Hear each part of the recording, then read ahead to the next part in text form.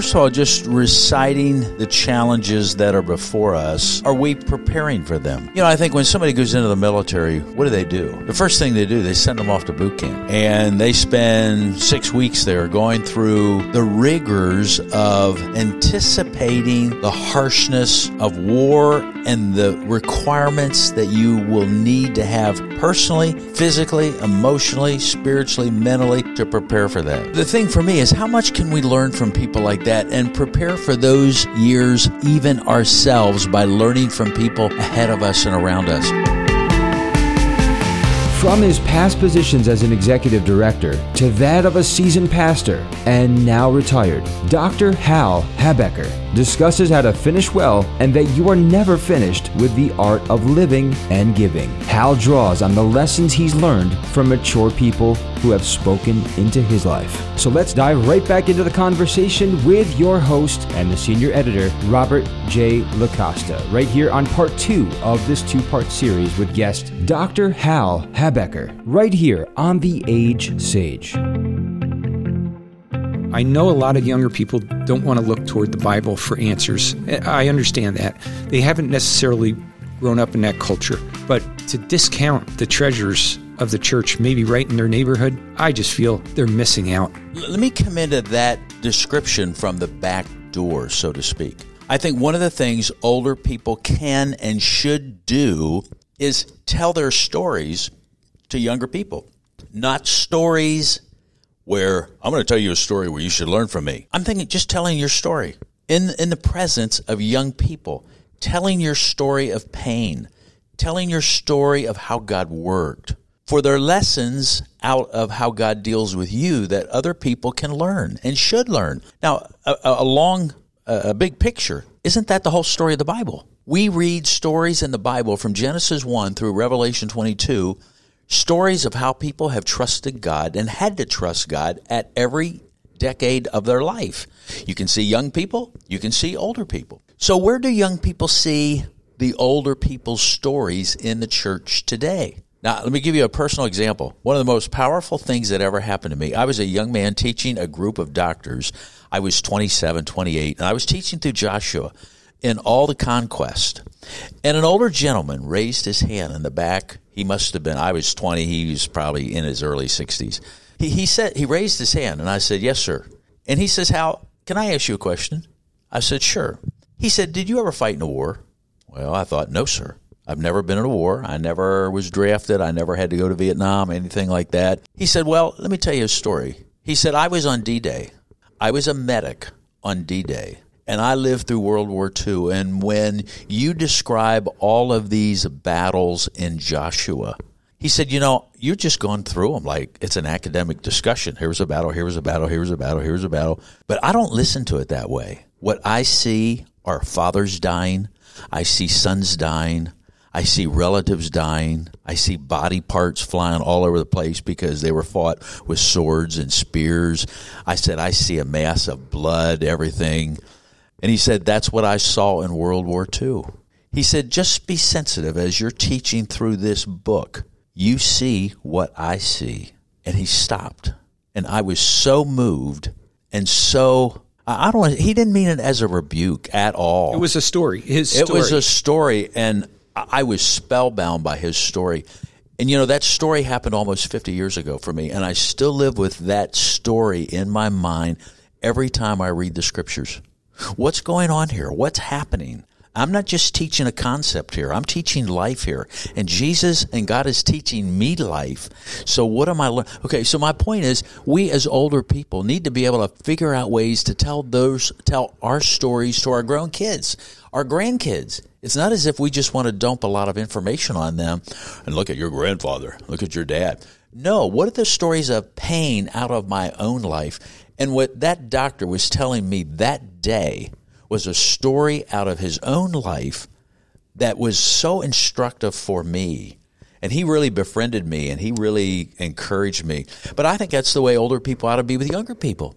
What can we do to build a relationship out of which we can share our stories of God's faithfulness to us, which will make all the difference in the world? And as a young person, I would say, I want to listen to those kind of stories. I need to hear those in my own life. Does that make sense? Yeah, it does. There's a movie out with a fantastic actor, Anthony. I can't remember his name. He's a fantastic actor.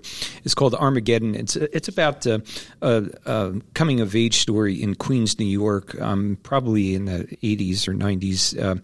And the grandfather has a pivotal place in the coming of age boy's story, and a lot of it deals with his experience of anti-Semitism, of coming from another country during World War II as a Jew.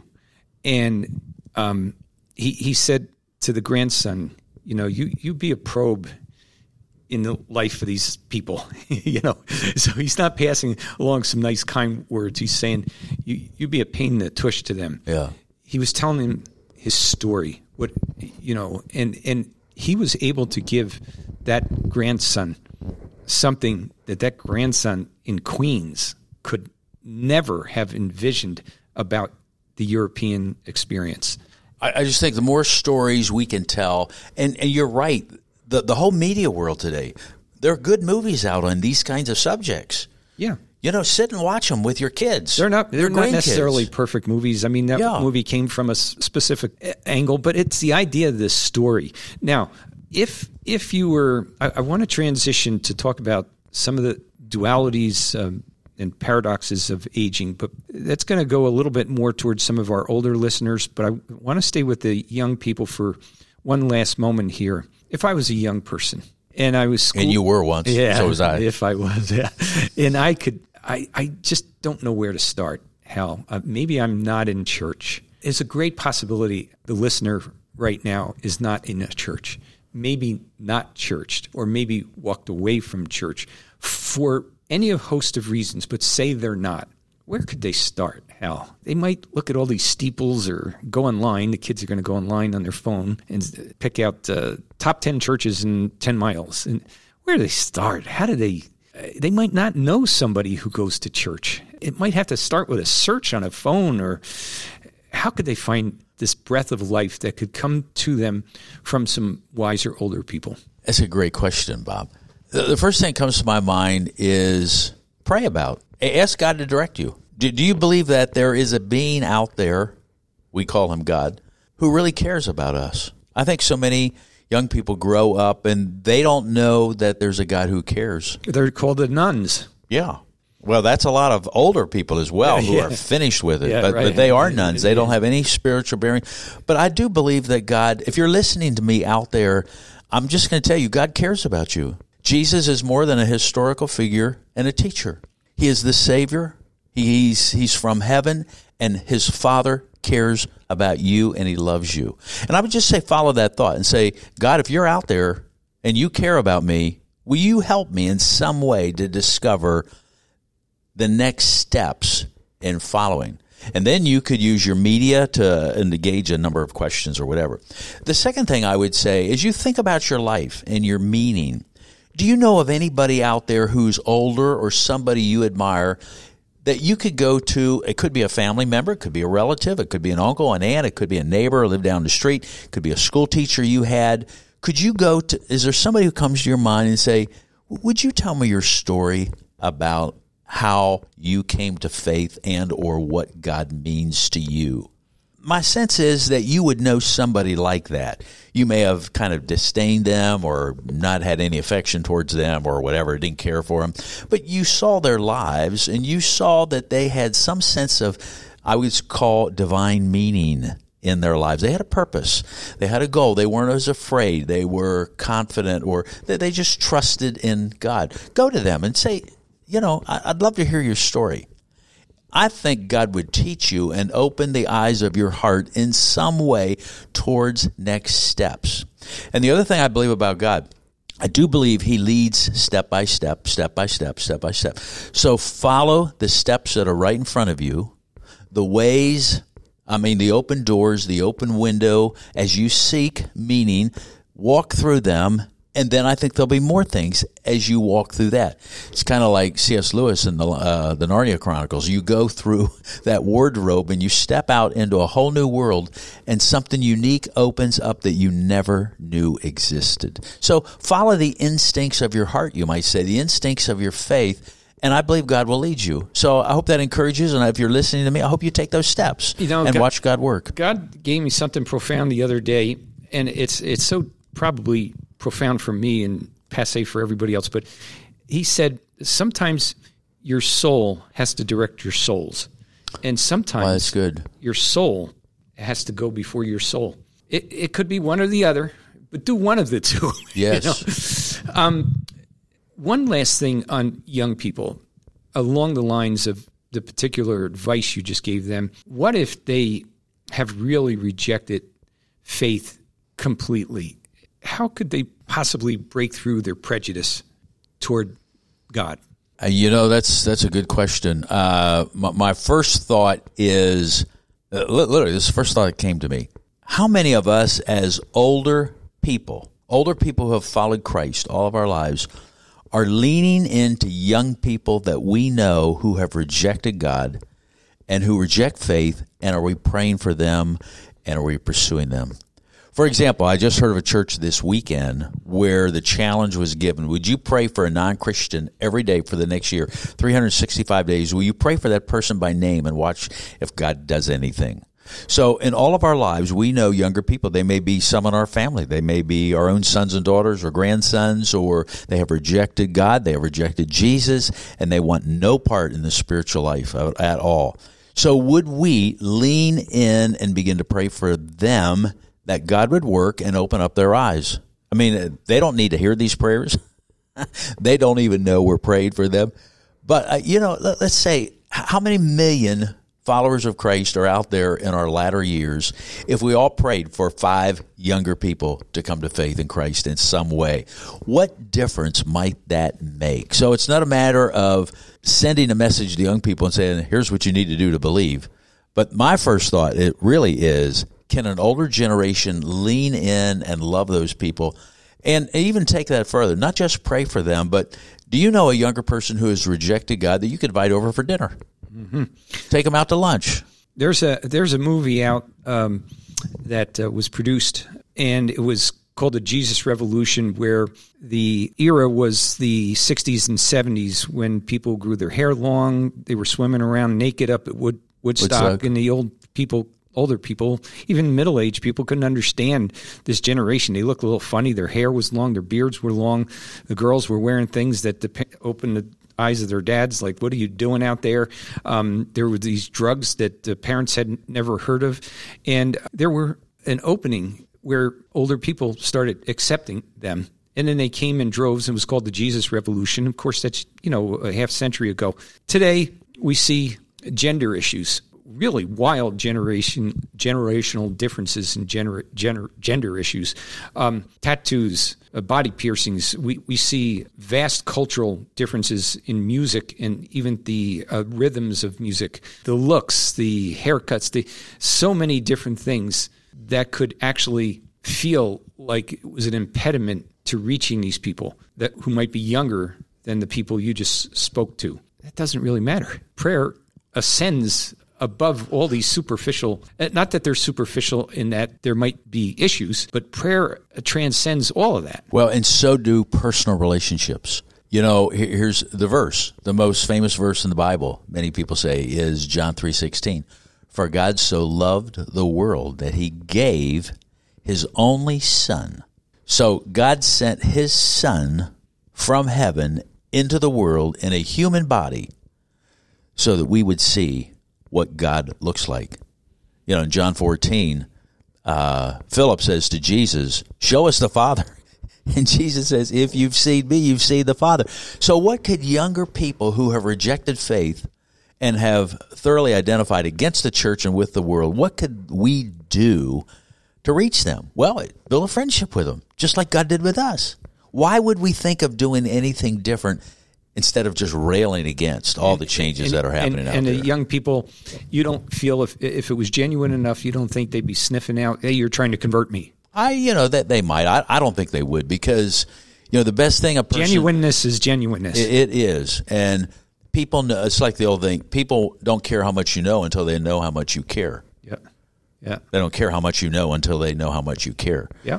And I just think if you love people, people are going to reject you just like they rejected Jesus. But that doesn't mean you stop coming. That doesn't mean you stop loving. That doesn't mean you stop caring. And you continue to enter into the world. When parents talk to me or grandparents talk to me about how do they reach their kids who have gone AWOL, spiritually or whatever, and how do we reach that part of the world? Well, part of the answer is literally love them. Oh, Jesus, everything is made of this rich young ruler. Of course, we have some political issues floating around that steer us into that scripture, that the rich young ruler rejects Christ. But in that scripture, it says that he loved that boy. Yes. He loved him. He loved this spoiled rich kid. And so did the... greatly loved him is the context. Yeah, the father who lost his son, who wanted to take his earnings and go... The father never stopped loving that son. Yeah. And now let's turn a corner here, Hal. You and I were speaking about the romanticism that could be attributed to your ministry or mine, our thought processes, our feelings, our philosophies regarding aging being a pivotal season in life, one of tremendous opportunity. And someone could say, gee, that's a kind of romantic view. You don't know what my mom's going through. You don't know what I'm going through. You and I, you as a pastor, me being in the health field, we have seen both sides of the aging field. Neither one of us would look another person in the eye and Pollyanna the aging years. You and I just wouldn't do it. We can't do it because so much of the fiber of what we've seen in life is we've seen both sides. To get a little transparent here, I shared with you that there's been a lot of avalanche of physical and pain and suffering in my life that I won't necessarily go into, but it's been an avalanche from many different corners of my life, family, friends, etc. So as you've moved into finishing well, helping seniors and other people learn about the value of this season, the older years, and myself also, what can we say about this almost paradoxical or collaborative work of God of opportunity in the senior years and suffering? I want to say a couple things. First of all, just reciting the challenges that are before us, are we preparing for them? I think when somebody goes into the military, what do? The first thing they do, they send them off to boot camp.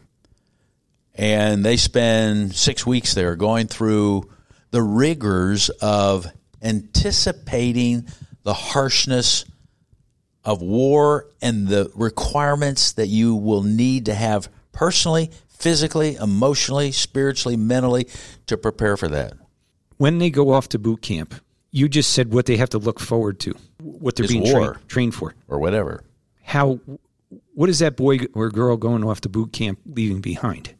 What is the military saying you have to leave behind? You leave your family. You leave your comforts. You leave your pleasures. All that you enjoyed or thought life was made of now is turned 180 degrees towards a specific objective, and all the disciplines go that way. That's a little shocking. Well, it is. How does that relate to aging? Well, I think... In preparing. Let me tell you, for a person who's diagnosed with cancer and you're just zipping along life day by day, and all of a sudden you go to the doctor because you have a pain and they tell you something. I had a staff member who was, years ago in our church, he wasn't feeling well, and he went to the doctor. And I went to the hospital that afternoon to see him, and I walked into his room, and he shocked me and shocked himself with the story that the doctor had just told him he had pancreatic cancer. Well, it changed everything. He never came back to church a day after that. He left the church. It was so radically changing for him. He just focused his whole life on the last days, and I think he lived another 4 months. He had a significant case. But anyways, the aging years are not anything to be trifled with or to be romanticized in a sense, and that is not to be cruel. The fact is we're all going to die from something. We may die in our sleep. We may die from aging. We may die, however. So this is why the denial creeps in as to why people don't want to prepare. Yes. And that doesn't help anything. No, it doesn't. What does denial do to finishing well? Well, it makes it hard to embrace what God, as a Christian, it makes us challenged in how we think about those years. But even a guy like Norman Cousins, who wrote the classic book Anatomy of an Illness, and he spent his last years preparing for that, watching movies, the comedies, things he wrote. I think God expects us. We would all expect this from anybody. If you're anticipating something, if you're an athlete and you're going to the NFL or the NBA or going to college, playing a sport, you prepare. If you go into a company, you're prepared. You have a family, you want to learn everything. We're always preparing for something next. But the trouble with what you're saying is, and I'm not challenging what you're saying is true, but the trouble with a younger person or a middle-aged person thinking about this preparation is if you're going in NFL, you've got a shot at the Super Bowl. If you're going into a family, you've got a shot at kids and grandkids and the romance of married life. And if you're going into a career, you have a chance to make a discovery that'll change the world. If you're going into your senior years to prepare, the morbidity angle of that might stifle your desire to prepare for the boot camp of the senior years. A couple things again. I think of Johnny Erickson Tata, who has lived now for how many decades as a quadriplegic? 6 or 7 decades, yep. I think her accident happened, she and I are the same age, and her accident happened, she was either 16 or 17, I forget. Mm-hmm. Who would not listen to her story and be moved to grow through it, admire her, and say, I want to be like that if that happens to me? Because she has demonstrated an utter dependence, and her faith in God has only grown deeper and deeper and deeper in spite of the pain, in spite of the hardship, in spite of all the challenges. And it's getting worse. She has admitted that 10 years ago. She said, I'm entering my senior years, and everything from being dressed and bathed, and she can't move. She has to be taken care of. And now, she said, now I've got the aging issues on top of my paraplegic issues. So the thing for me is, how much can we learn from people like that and prepare for those years even ourselves by learning from people ahead of us and around us? Now, personal example, my father died when I was 21. I watched him die from cancer. So I think to myself, Hal, if that ever happens to me, am I going to live those years like my dad lived them? I watched my mom die at 96. I don't know, I'm 73 now, almost 74. I asked myself, how will I die like my mom died? Well, I died trusting God, and she taught me an awful lot in her final years. She lived in Pennsylvania, so I traveled up there as much as I could just to be with her, and those years were so impactful for me. But then so there's a lot that we can learn during these years that we've never had the chance to learn. They may not be good years as we think of our 60s and 70s and the comforts we all have. Life changes, but God means for me to learn from them. So then the final thing is heaven. Our citizenship as Christians is heaven. For our citizenship, Paul says, is in heaven, not here. But the reason why I'm saying, if you prepare for the NFL, you've got a shot at, great contract. You got something to look forward to, fame, fortune, whatever. But if you're looking forward to death, you're talking about looking forward to our new citizenship. A lot of people just can't get past that. And we have the greatest holiday in Christianity is Easter. Yes. And every morning, I'm an early riser. I love I love the sunrise. So when that sun comes up, it's a new day. And of course, it makes me think of my death. I see that sun come up and I say, someday, I'm going to be in a new place. But a lot of people can't get past the death to get to the resurrection. As a pastor, you've been with people who have died. You've visited them in the hospital. You've seen their last years. I've held their hands as they've taken their last breath. Can you help people get past the morbidity issue to the sunrise? I can, but here's the catch, Bob. Do I take Jesus at face value for who he is and why he came and what he wanted me to learn. Luke 6:40, no pupil is above his teacher, but every pupil after he has been carefully trained will be like his teacher. If I ask you a question, what did Jesus anticipate in his life? Well, that's a profound question. What did he anticipate when he left heaven to come to earth? He anticipated showing his Father's love. What did he anticipate when he called his disciples, when he preached, when he healed? He anticipated people following him and becoming like him. What did he anticipate when he died on the cross? He anticipated not only the payment for our sins, but he anticipated the resurrection 3 days later. What did he anticipate when he told his disciples, don't be troubled. I'm going to leave you. In my Father's house are many mansions. If it weren't true, I would have told you. I'm going to go away and prepare a place for you, and I'm going to come back and take you to myself. Now, face value. Do we ignore that passage? I actually went over that passage with my son yesterday, who's 40. We were talking about that passage, and his name is Jonathan. I said, Jonathan, there's nothing I anticipate more than going to be with Jesus. So how often do we talk about that? I ask people, we had these 7 essentials, and the last one is anticipating eternity where I will be with Christ. As a pastor, I'd ask myself, how many sermons on heaven did I ever preach? How much did I talk about it? How much did I prepare people for it? I think those are the things you prepare for, and it has to do with all the things aging people ought to be in school to learn. We should be Easter seniors. You're right. When Robert Browning says in his classic poem, the first stanza only, grow old with me, the best is yet to be.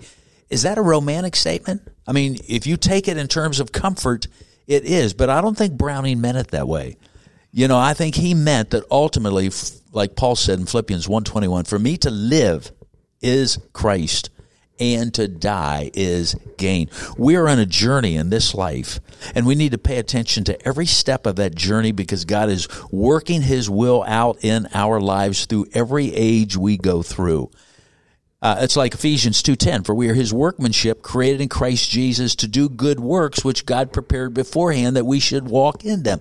So what are the works an aging person ought to experience? How he ought to walk, how he ought to live, how she functions. And I think Jesus calls us to follow him in this stage of life, which is hard. So we're Easter seniors. Yes, we are. The Scots call it the thin places. Brother Lawrence called it the presence of God. I call it the portals to heaven. These just moment by moment where we're in these earthly shoes, but we're kind of in heaven at the same time. It sounds too mystical.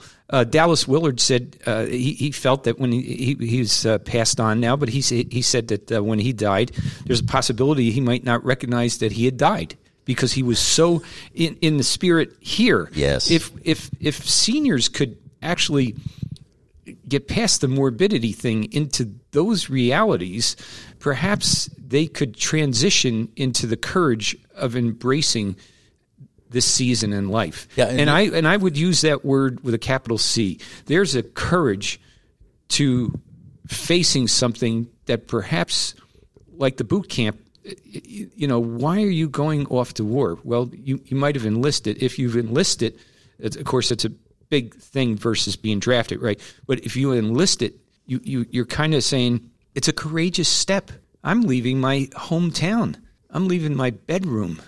I'm leaving maybe mom and dad. There's a conflict. There's a shot I might transfer to a very war-torn area with snipers and dangerous things. And I might lose my life. So I say courage with a capital C for an Easter senior to embrace where they're going. And again, maybe their soul has to be ahead of their souls, or their soul just has to be ahead of their soul. But somehow this message of the Easter senior needs to be preached. It does, and I go back to Jesus' life. I'm thinking of John 11 at Lazarus' death. Remember when Jesus said to Mary and Martha, he who lives and believes in me will what? Never die. I mean, death is a door for the Christian. It is a separation from this world to the eternal world, but it is a door through which I will enter eternity in a way that I've never experienced it before. I feel that, for what it's worth, as you know, I write Portals to Heaven, and Portals is these openings in the moment by moment. And I think Dallas Willard was probably right when he said he wasn't going to know exactly when he died because he was kind of already there. Perhaps we could look at it, and this could be a little romantic, but I think it's a good analogy that the door with a light behind it, which we could say is heaven, is cracking open more and more for those who have that courage to be the Easter senior. Exactly right. How can they get in touch with your organization? Well, they can call you. God has brought us together. And by the way, from different parts of the country. Yes, we are in Dallas, Texas. I celebrate that, and all of these discussions, we serve and love a sovereign God who enters our lives with us at every age, and He's constantly ahead of us. I mean, He saw you and me doing this podcast. I mean, before we ever knew each other. It's just amazing. But having said that, yes, you can contact us at finishingwellministries.org. You can contact me personally. You can write me at hal@finishingwellministries.org. Go to our website, tie into our stuff. We have a core curriculum called The 7 Essentials for Living Well and Finishing Well, where we really delve into this curriculum that older people ought to keep in front of them, which is all throughout the Scriptures from Genesis 1 through Revelation 22. And if you're a younger person listening today and you might have a parent or grandparent, great-grandparent, I would encourage you to steer them into it. If you happen to be an older person, I would encourage you to jump into this. And one of the great things that we've talked about is the irony that Hal is using the young person's game, technology, to get his ministry out there. Hal, one thing that's fantastic is that you have resources online. So it's no longer like it used to be. They'd have to call you up. Can you travel 1,200 miles and come speak to our church? They can get this immediately. They can. Of course, they can invite you to come speak as you're able. And there's nothing like in person. I'll tell them that right now because you're a man among men. But they can get these resources right online and lead small groups or bigger groups right in their own church or organization or senior club or whatever. I'll tell you a simple story. In Florida, there's a man by the name of Paul Dillow. He's 79. He saw our information on the web, and he calls me. Actually, he sent me an email, and he gave his phone number. He said, I'd like to talk to you. So the email came in, and I called him, and within 5 minutes of having read that, Paul Dillow is passionate about wanting to finish well, and he's a pastor who deals with older people. And he says, Hal, I want to take your message to every church that I know in Florida. Can I do that? Anyways, here's Paul Dillow, and I could reel off. That's electronics. Names. Yes.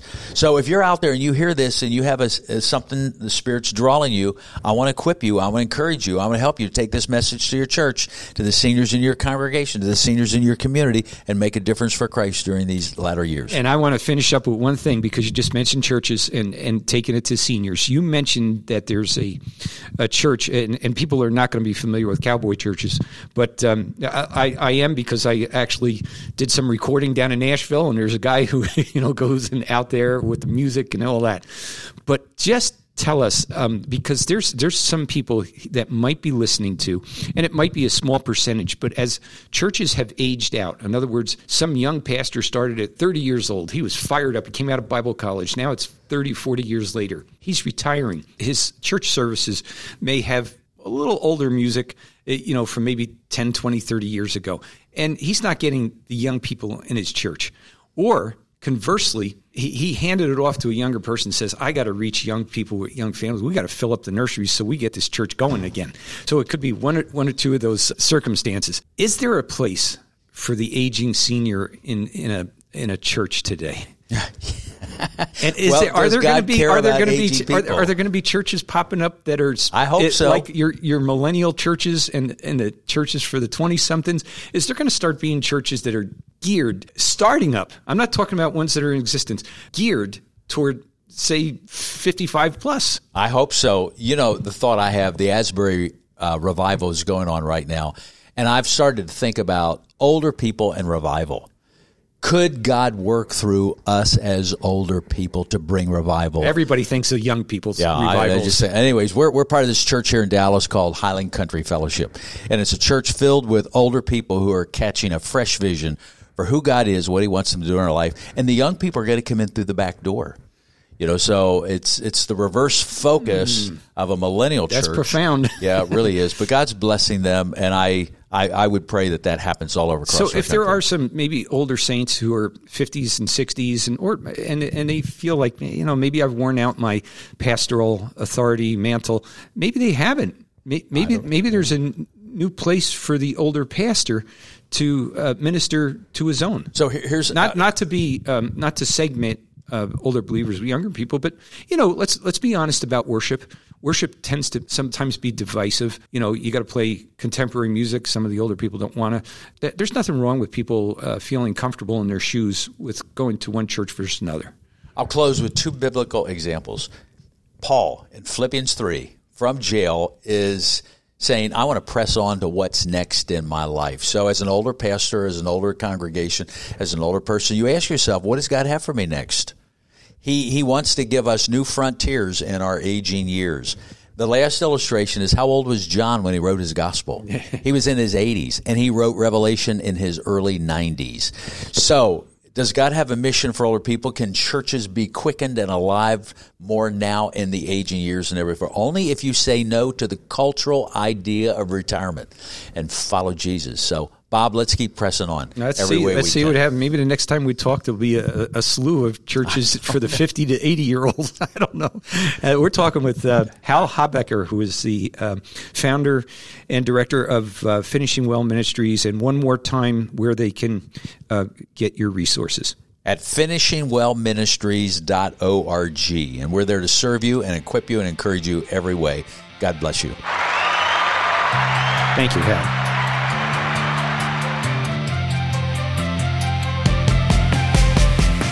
And that was part 2 of the 2-part series with Dr. Hal Habecker. What an amazing conversation. And thank you so much for tuning in right here to The Age Sage. For more episodes, you can check them all out on any major podcast platform. It's The Age Sage with the senior editor, Robert J. LaCosta.